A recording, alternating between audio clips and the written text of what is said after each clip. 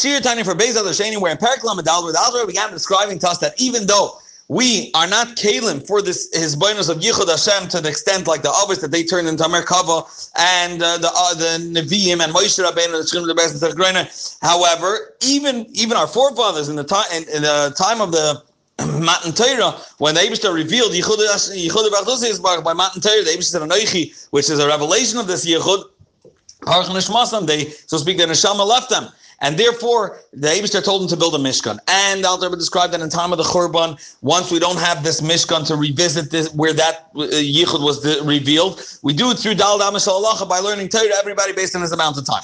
Now in today's Tanya, the Al Rebbe is going to relate how this affects the rest of the day, because the Churban is a very limited time, and therefore two things the Al Rebbe is going to address is one is tzedakah, and that elevates all the physicality that he invested his koiches in, as well as it elevates the rest of the day. Those two limited hours. Let's see it inside. If the Eibishter will give him and broaden his amount of time he has available, or even more than he already has now. As I tell you, a person with pure hands, Yosef, is going to add strength and might. There's a pasuk. And then once he has this machshava toiva that he's going to, the second he has more time, the Eibishter's mitzar for l'maisa considers and has that affect him already now.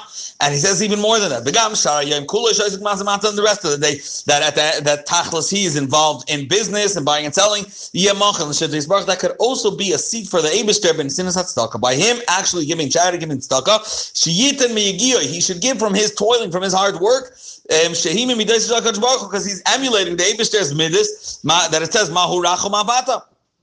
So his action itself of giving tzedakah is part of the Eibishter and is one with the Eibishter, as we described what happens when a person does a mitzvah. And it's described in Tikkun Zayir that chesed ro'im, meaning that the Eibishter, so to speak, his right hand is chesed, is compassion. When a person goes in his ways, person is throughout the day also, so to speak, a seat for the Eibishter. He becomes that Eibishter's hand.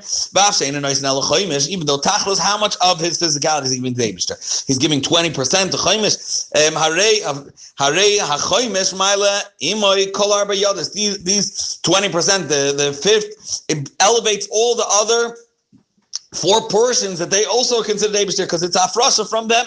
Liyas machan shitayis bar. So the rest of the 4 on a spiritual level are considered elevated as well. Kanoi the Maimon Chazal tell us shemitzvah tzedakah shkul connected to karbanos. That mitzvah tzedakah is similar to karbanos and it's equivalent to karbanos. So, but karbanos, we know something about karbanos that hoya kol achai oila l'Hashem ayde behema achas. That all the whole world and the whole plateau of behema of chai, of the animals, were elevated to Eibishter through this one carbon that was given, carbon, etc. And all the vegetation in the world and the vegetation of a private person's life was elevated. Was